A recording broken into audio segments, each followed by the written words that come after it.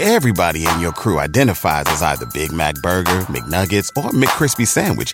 But you're the Filet-O-Fish Sandwich all day.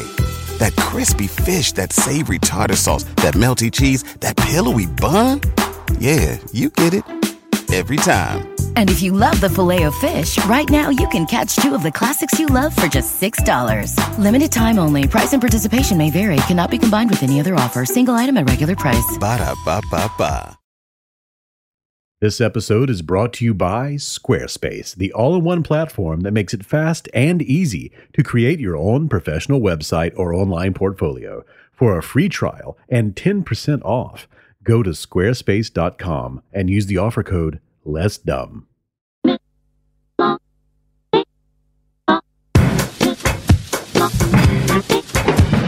Came on down into the middle of the party center. Getting the cool, the happy, they went quiet. Laughing and talking about the power of the gospel. Getting the cool, the happy, they went quiet. Welcome to the You Are Not So Smart podcast, in between episode 3, episode 21.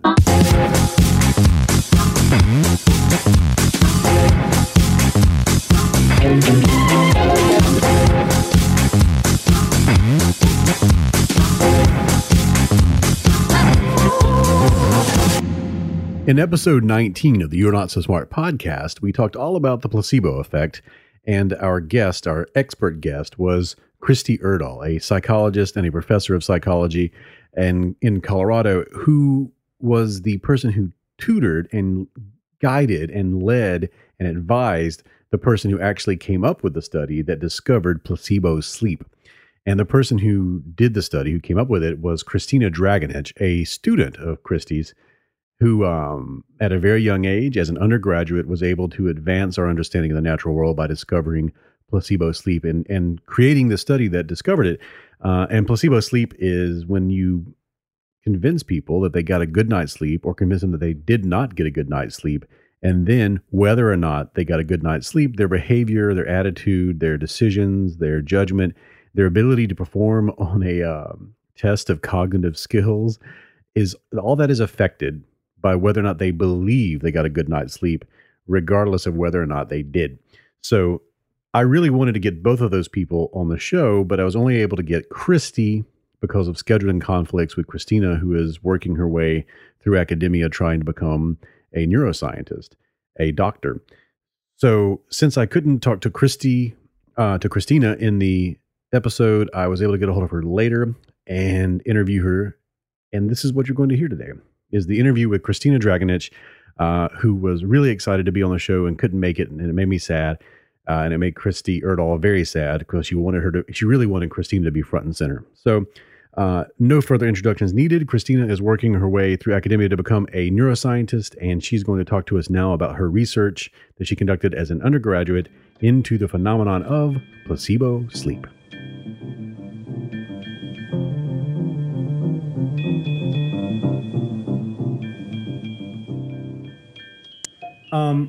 So tell me, Christina, how is it that you came up with the idea to even begin researching something as bizarre as placebo sleep?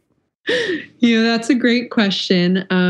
So in one of my first classes with Christy at Colorado College, she discussed a fascinating study that was conducted in 2007. She might have already talked to you about this, but it was where researchers found that telling hotel maids that their job is a great form of exercise actually improved their health. So compared to a group of maids who didn't receive this information, those who were informed about the health benefits of their job were found to have actually lost weight and improved their blood pressure a month later. And after reading this study, I just became fascinated with the non-traditional placebo effect and began reading more of the existing literature, which proved to be much more widespread than I had expected. The effect of mindset on health extended from studies regarding visual ability to studies involving caloric intake and hunger. So when I began another course with Christy Erdahl at CC, my research design course, I was already particularly interested in the placebo effect. And Christy gave us a wonderful opportunity to design an experiment that we would never actually conduct, but would instead create fake data for and basically go through the motions of. And the process inspired a lot of creativity since we weren't limited by the resources or the complexity of the design. So knowing that I wanted to do something regarding the non-traditional placebo effect, I soon decided on the idea of sleep. I'd always been particularly aware of how much I'd slept. As growing up, my parents had always emphasized the importance of the hours spent sleeping. And I felt that perhaps this awareness of my sleep could possibly affect my daily performance. And I then later found that sleep was an even hotter topic in college. Students would enter into exams with the discussion of their previous night's sleep fresh on their lips. And I wondered if this talk might not affect the performance on their exams. So I designed a hypothetical experiment in which patients would go in for an overnight study and then be informed that they had either slept above or below average based on fake readings, which would be followed by cognitive testing. And as I turned the project into Christy, she told me, if you're interested in making this happen as a senior thesis, we can find a way to make it work, which was a really cool thing to hear. I think that it's important to entertain the possibility of experiments that you don't necessarily think you will carry out, so that you are able to come up with ideas that you can then figure out how to manipulate with limited resources. So we devised a design by which we would convince students that we had measured their sleep quality from the night before. So I brought patients into a lab and I gave them a 5-minute lesson on sleep, which informed them that that the sleep quality that they had from the night before could be measured by the percent time they spent in REM sleep, and that sleep quality often predicts cognitive functioning. And I then informed them of a new technique whereby we could measure their percent REM from the night before by measuring the lingering biological markers of heart rate and brainwave frequency. And I know that sounds a little bit far-fetched. That's usually the response I get from people. But I think we had several things in our favor, one of which was that I was a neuroscience major with a lot of fancy equipment. And second, interestingly enough, students knew very little about sleep. And then third, we connected them to a real EEG machine that responded when they would blink or move their head. So I think that provided a lot of credibility for the experiment and contributed to the belief in the manipulation. So I don't know if that answers your question. Yeah, it answers the question, but it's also how old were you when you conducted this research? Oh gosh, let's see. So when I did the actual experiment, at that point I was 21. So in my senior year, oh my God, at Colorado College. And that is what I take from this, besides the fact, and we can talk about the placebo stuff, and that's all amazing, is also, I want people to hear this to realize that, I sometimes I like to say that science is a verb, science is a tool. Science is something that was invented for us to apply to things. It's not just this institution that people think is in an ivory tower, and then it's run by all these professorial people who are in an institution that is just removed from daily life. You, as a 21-year-old undergraduate, were able to advance the human species' knowledge of the natural world just by having a great instructor who could show you what it means to create a scientific experiment. That's what I take from it. I think that's absolutely amazing. How do you view science and critical thinking in general, and how was that affected by both before and after conducting this research? I think the process really showed me the importance of brainstorming as though your resources are unlimited. And I think that's what Christy did a wonderful job of showing all of us when she came up with the idea to create a hypothetical experiment with fake data. Because once you hit on an idea that is worth studying, there's usually a creative way to go about studying it with limited resources. Whereas you may not have considered the idea initially if you began your thought process in a more constricted manner or were overwhelmed by, thinking about the experimental design or how you could actually carry it out. And I think there's also much more creativity involved in scientific research, or at least in psychological research, than people realize. And I think Christy did a great job of showing me that within scientific research, that's like any other creative project. You just have to really think outside of the box. So, for example, in our study, manipulating mindset involved making our story believable. And in our case, that involved manipulation such as directing participants to turn their head, which was seemingly for the experiment while we were conducting the EEG, but which in reality caused them to view their EEG recording their movements. And I think that lended credibility to the experimental design. So something as small as that, I think, really was able to take a situation with limited resources and turn it into one where participants were still likely to believe the manipulation, or in another vein, drawing complicated neuroscience diagrams on the board to further my credibility as a researcher. But again, going back to your initial question, I think what I really learned from this whole process is how it's important to just start with brainstorming as though you have all the resources in the world, and just think about, what has not been looked at, what naturally interests you as an individual. And then I think without limits to that thought process, it's then easy to find an idea that you are interested in studying, and from there find a creative approach to studying that topic, if that answers your question. Oh, totally. And it's just I just think it's wonderful that if you put this tool in the hands of just anyone who understands how to use it, it's the tool that generates results. And right. I think you totally demonstrated that in this experiment. And right. I think the tool, and then also, as you said, having professors and mentors like Christy who are able to, I think she was also very creative in the way she teaches her students in the project she decides to give to her students and the order in which she presents them. It just walks you through that tool that you're talking about. And so I think the people teaching the scientific process are as important as the process itself. Mm. And have you noticed that there seems to be a sort of a new burst of excitement and interest in the general public in science and in the new science communicators, things like the new Cosmos that have just come out and things like that. That seems to me that in the zeitgeist there is a refreshing, renewed interest in these things. Because I used to you can look at there's some research that shows that their belief in evolution has diminished in the United States since the original airing of Cosmos.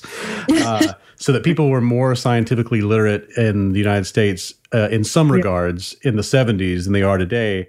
That can be it's a really weird and disheartening thing at times. But I think with the advent of the internet, what do you see from your perspective as someone who is just starting a career in science?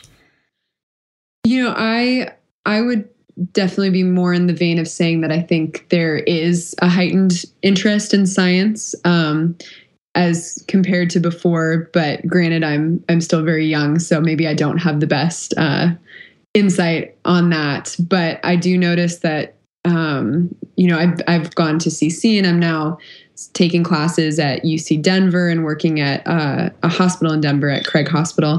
And I've noticed just everywhere I go, whenever I talk about any piece of scientific research, people are generally very interested and are very ready to share another experiment with me that they found interesting, either that they heard about on the news or that they read about in one of their classes. So I guess from a very personal standpoint, I feel like there is a large interest and openness to science today. That is fantastic. And I want to talk just a minute before we part ways about how weird the placebo effect is. I find it really difficult to accept and then once I do accept it, I don't know what to do with myself. That someone can hear about a health plan, and then their health improves. Yeah. Versus someone who didn't hear about that health plan, or as in your experiment, someone can believe that they got a good night's sleep, and whether or not they did, act almost as if they did in some way. And there was another one in your paper about people who they believed they were drinking. That's one of my favorites. Yeah, they thought they were drinking a chocolate shake that had a lot of calories in it. Yeah, but it actually didn't have all those calories. But their body physiologically, unconsciously, started to produce enzymes that, as if they had actually had that, or produced different chemicals in the body, peptides. Mm-hmm. Yeah, ghrelin, exactly. So, what do you think about all that? How does that change your worldview to know that the mind works in that way? For me, and I want to be clear on the fact that there's definitely a big difference between placebo studies. So, a study like what we did, or the milkshake study, or the study with the hotel maids. There's a difference between the placebo effect, where you have an authority figure telling you something about your health, and then you believe it, and then your mindset in everyday life and what you tell yourself via self-talk affecting your daily habits and your daily outcomes. So there is a big difference between those two, but ultimately for me, the take-home message is still that I think there's just such an intricate connection between the mind and body, which psychologists have known for a long time at this point. And I think medical sciences are just starting to catch on to this fact. And I think that just opens up a lot of possibilities for how we should view how we interact with ourselves in a daily setting. And I think it definitely lends importance to viewing how we mentally interact with ourselves, what our self-talk is, how we may take things for granted that authority figures say as well. Because one of the components to the placebo effect is potentially classical conditioning, where you have a lifetime of medical treatments, for example, and then they serve as conditioned trials to pair the medical context with therapeutic effects. So if that is one of the underlying mechanisms for the placebo effect, then that is a subconscious response. But there have been interesting studies that show that once you then consciously pay attention to a particular mindset or an idea underlying a topic, that you are then able to uncouple that effect. So after that point, an effect that was previously subconscious will actually be much, much more weakened. So I think it just really goes to show how much control you do have over scenarios, even though you can't be your own authority figure and tell yourself necessarily that you had a good night's sleep when you didn't. But I think it still provides insight into how individuals' mindsets do certainly affect their health. So that's what I take away from it. And are you and I asked Christy about this, but I want to hear what you have to say too. The most insane thing about all of this is that I am not consciously aware of the very existence of ghrelin. And I'm sure many people in that experiment also have no idea that there are what peptides are, that the peptides are in your body, the function of them, and certainly not at the chemical, molecular level. Right. So how is it possible, and feel free to speculate and just, okay. How is it possible that belief can affect something that I am not conscious of in any way whatsoever?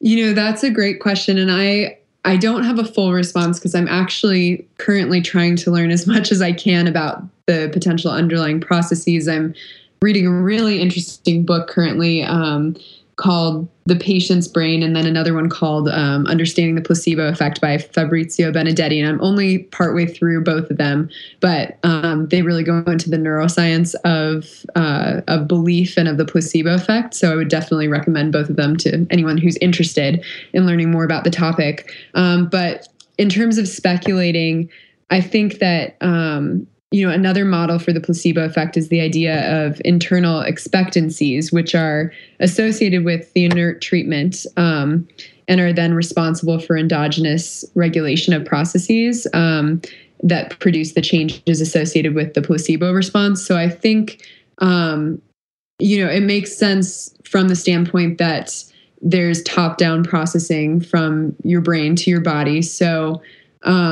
potentially, you have one stimulus. So say the endogenous stimulus for a certain effect in your body that travels through the brain, and then you have a response. And I think in the placebo effect, potentially you're bypassing that initial stimulus, and your stimulus is now just a thought created in your brain and not coming in necessarily from the environment. And then you still have the same response, and it's going to connect to a similar pathway and just bypass one of the middle pieces of the process. So I would say that's my speculation, but I myself am definitely interested in learning much more about it. And I think, we have a long way to go regarding understanding it. I'm also really interested in epigenetics. That was something I studied quite a bit at CC as well. And I think that could play a role in terms of the placebo effect or just mindset and the connection between the mind and the body. But I think that, again, with that subject, we're so far from understanding how it really all works. So one of the things I'm very excited to see in the next several decades is how we learn much more about the mind-body connection, which I think will elucidate a lot about the placebo effect and the underlying mechanism. Awesome. Thank you so much for all of this. And, I hope that you're an inspiration to other people who may be thinking about getting into joining this field. And I'm really happy that you've joined this field and that you're working out there on this stuff. If somebody, what's next for you? What's next for Christina?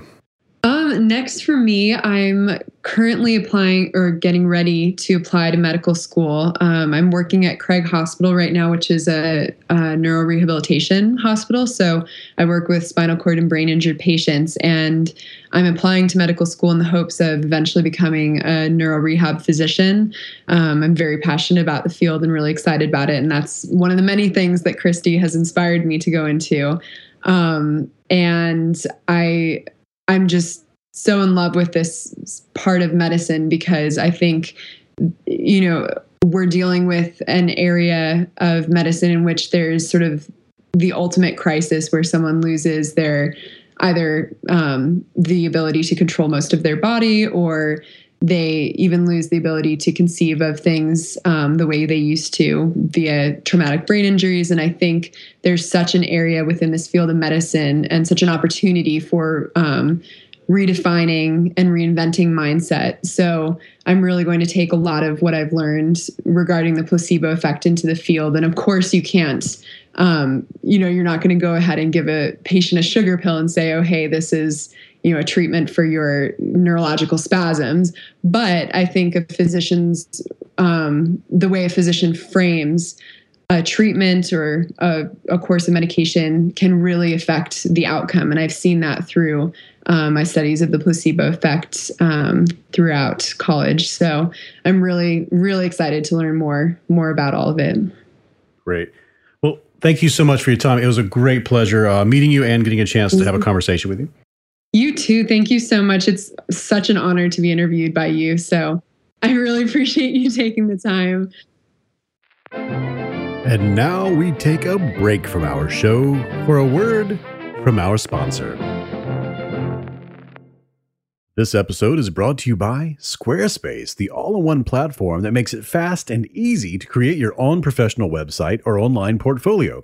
For a free trial and 10% off, go to squarespace.com and use the offer code LESSDUMB. Now, Squarespace has introduced something new. It's called Squarespace Logo. So in addition to building your website, you can now build your own logo for that site, business card, shirt, whatever you want, just go to squarespace.com/logo and check out the info, or you can go to the Squarespace blog and check it out.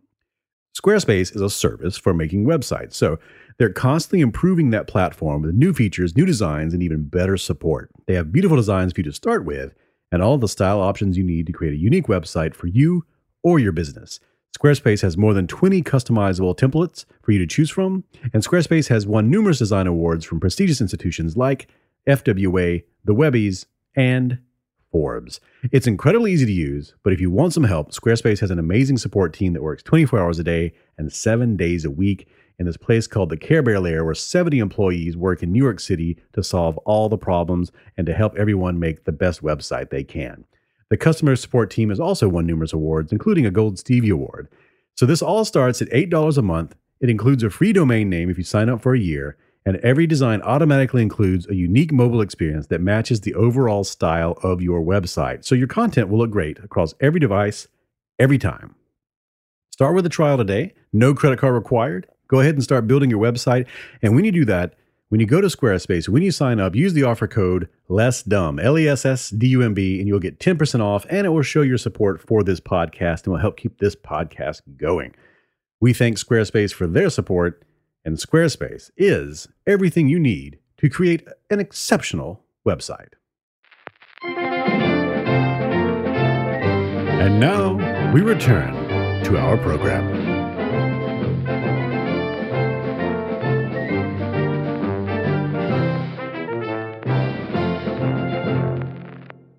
This is an in-between episode, so no cookies, but I do want to give you some self-delusion news, which usually comes after the cookies. And that news is into something that has newly been discovered in the realm of self-delusion called the continuity field. And this news comes to us from UC Berkeley. You can find it at newscenter.berkeley.edu. That's the press release machine of the UC Berkeley campus. And they're telling you about the research that goes on at UC Berkeley. And this release, its title is Scientists Pinpoint How We Miss Subtle Visual Changes and Why It Keeps Us Sane. So, of course, that really piqued my interest. For a little background into this, if you've read anything at You Are Not So Smart, read the books, or you've heard any of the podcasts, you know that sometimes we talk about editing, how the brain edits what comes into your eyeballs and your ear holes and everything else, all those perceptions, all those sensory modalities, as they say in neuroscience. Those things get edited before they reach conscious experience. So your subjective experience of the world has been edited before you feel it, before you experience it, and it doesn't match up one-to-one with neither the inputs that came from the outside world nor actually what is happening objectively in the outside world. I was first clued into this. The first time I ever saw this was Darren Brown, the mentalist. He did this show where he had two people talking to each other, and then two people carrying a giant painting would walk between the people having the conversation, interrupting the visual field of both people. And as those people passed between the two people having a conversation, one person in that conversation was replaced with a different person. So a person is talking to a stranger, usually asking for directions, and then that stranger is switched for a different stranger right there on the fly. And this all came from psychological research. Darren Brown takes a lot of things from psychology and then puts them in his very entertaining mentalist programs. And this came from a real experiment into, change blindness, which is in the actual experiment, a person sometimes, I think they would hand the person a person had to turn in a test or had to turn in some official documents. And the person who received those documents would duck down behind the desk, which was kind of tall. And then a different person would stand up and hand back the document. And in research into change blindness, stuff like that, very obvious changes in your visual field, very obvious changes in the things that you're perceiving. I think it was 20 to 30% or something like that of people were not able to, did not notice, did not even realize that something had changed.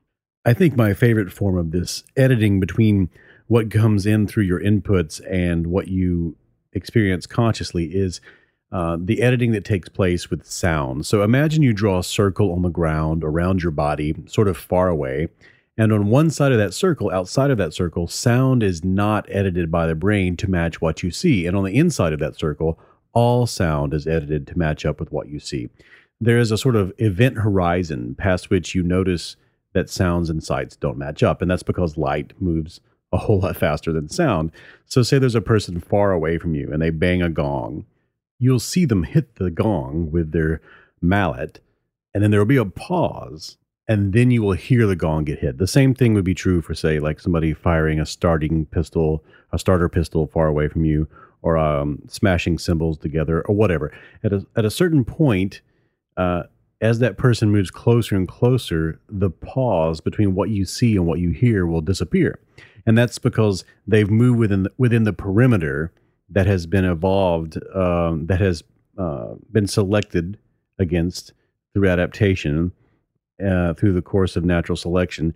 There is a perimeter around your body that your brain takes the lag between what you see and what you hear and removes it. And that's sort of amazing to think about, that at all times you're not actually experiencing what's happening out there objectively. You're experiencing an edited version of it that is not accurate, but it's more useful. Similar things happen with saccades. That's the really herky-jerky movements of the eyes as you move from one place to the other in your visual field. You don't smoothly move your eyes around. They actually go jerk, jerk, jerk, jerk all around the place. And you don't experience those jerks. You experience a smooth and continuous visual experience because your brain edits out all the in-betweens. And if you want to really experience that, look at yourself in the mirror, look in one iris and then the other, and go back and forth really quickly, and notice that you don't experience the blur in between because it's been edited out. So these researchers at UC Berkeley, they have pinpointed another way that the brain edits our experience, edits out things that would normally confuse us, and they're calling this this thing the continuity field. This is something that the brain generates to keep you sane, as the headline says. So Yasmin Anwar wrote this article, and I'm going to read just a moment from this article. It says, quote, "Without a continuity field, we may be hypersensitive to every visual fluctuation triggered by shadows, movement, and a myriad of other factors. For example, faces and objects would appear to morph from moment to moment in an effect similar to being on hallucinogenic drugs," researchers said. So you don't really realize it, just like with the eye movements and the sound stuff, but your head is always moving around forward and backwards, up and down, side to side, at angles and everything. And so your visual experience, the information coming in through your eyes, doesn't match up one-to-one with what you experience in consciousness, because your brain is editing out all of that motion. The same thing is true for changes in light levels, changes in the angles of shadows, changes in the angles of everything. Otherwise, you would experience it sort of like, they say in the article, some sort of psychedelic, strange herky-jerkiness to your visual experience of the world, but you don't experience that. And they liken it to like a movie in which somebody is in a scene and they're wearing one shirt, and then the angle changes to the other side of the room and they're wearing a different shirt, or they're eating one type of food and the scene cuts to another angle and they're eating another kind of food. Those are called continuity errors in movies, and we don't notice when we watch a movie those continuity errors until usually they're pointed out to us. Sometimes they're glaring, but usually we don't notice them.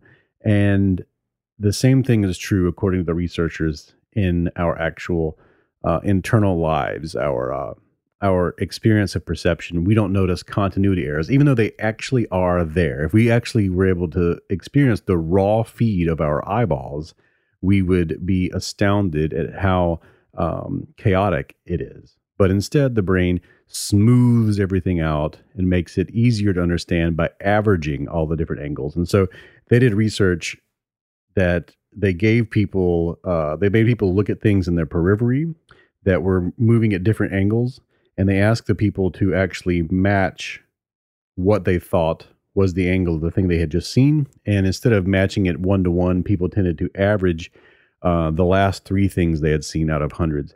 And you can go to the website. I'm going to put a link to this, and you can see how it all works. and you can play with it yourself.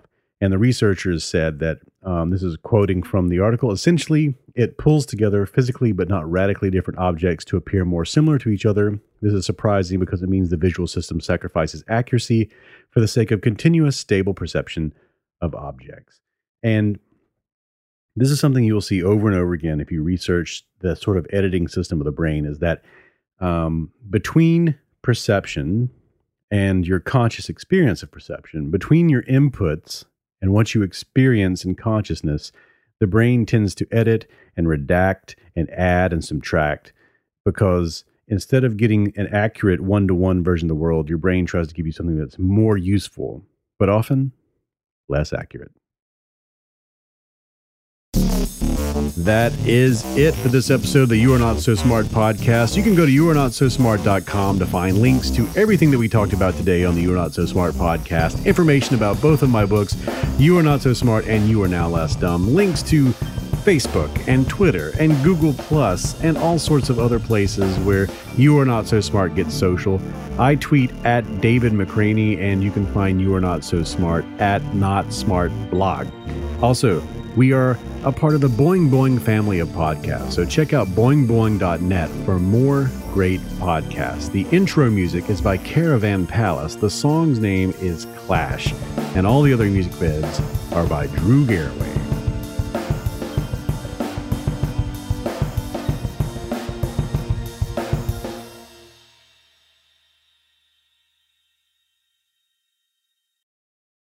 This show is sponsored by BetterHelp, and I'm very proud to have BetterHelp as a sponsor. I was using BetterHelp before they became a sponsor, and I was very excited to learn that they wanted to sponsor this program. I have recommended BetterHelp to people. I know people right now who I've recently onboarded. I had a friend who had a really difficult medical event and was experiencing a completely new range of anxieties and feelings and concerns. And I recommended therapy. I'd never gone to therapy before, and this helped.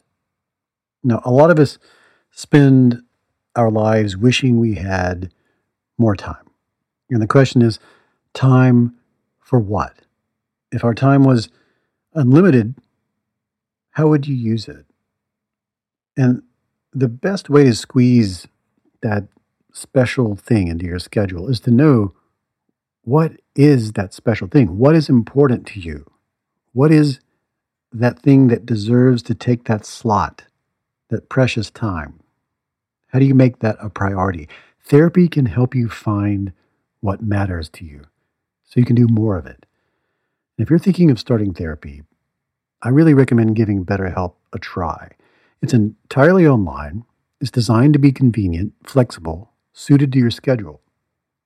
Just fill out a brief questionnaire and you will get matched with a licensed therapist, and you can switch therapists at any time for no additional charge. You can do that several times and really lock in with a therapist that is able to generate with you that dynamic that's so important. I believe you should be in therapy. I believe everyone should be in therapy for a period of time at least in their lives to sort this out. What's important to you? How do you make it work? And you can learn to make time for what makes you happy with BetterHelp. Visit betterhelp.com/YANSS today to get 10% off your first month. That's betterhelp.com/YANSS.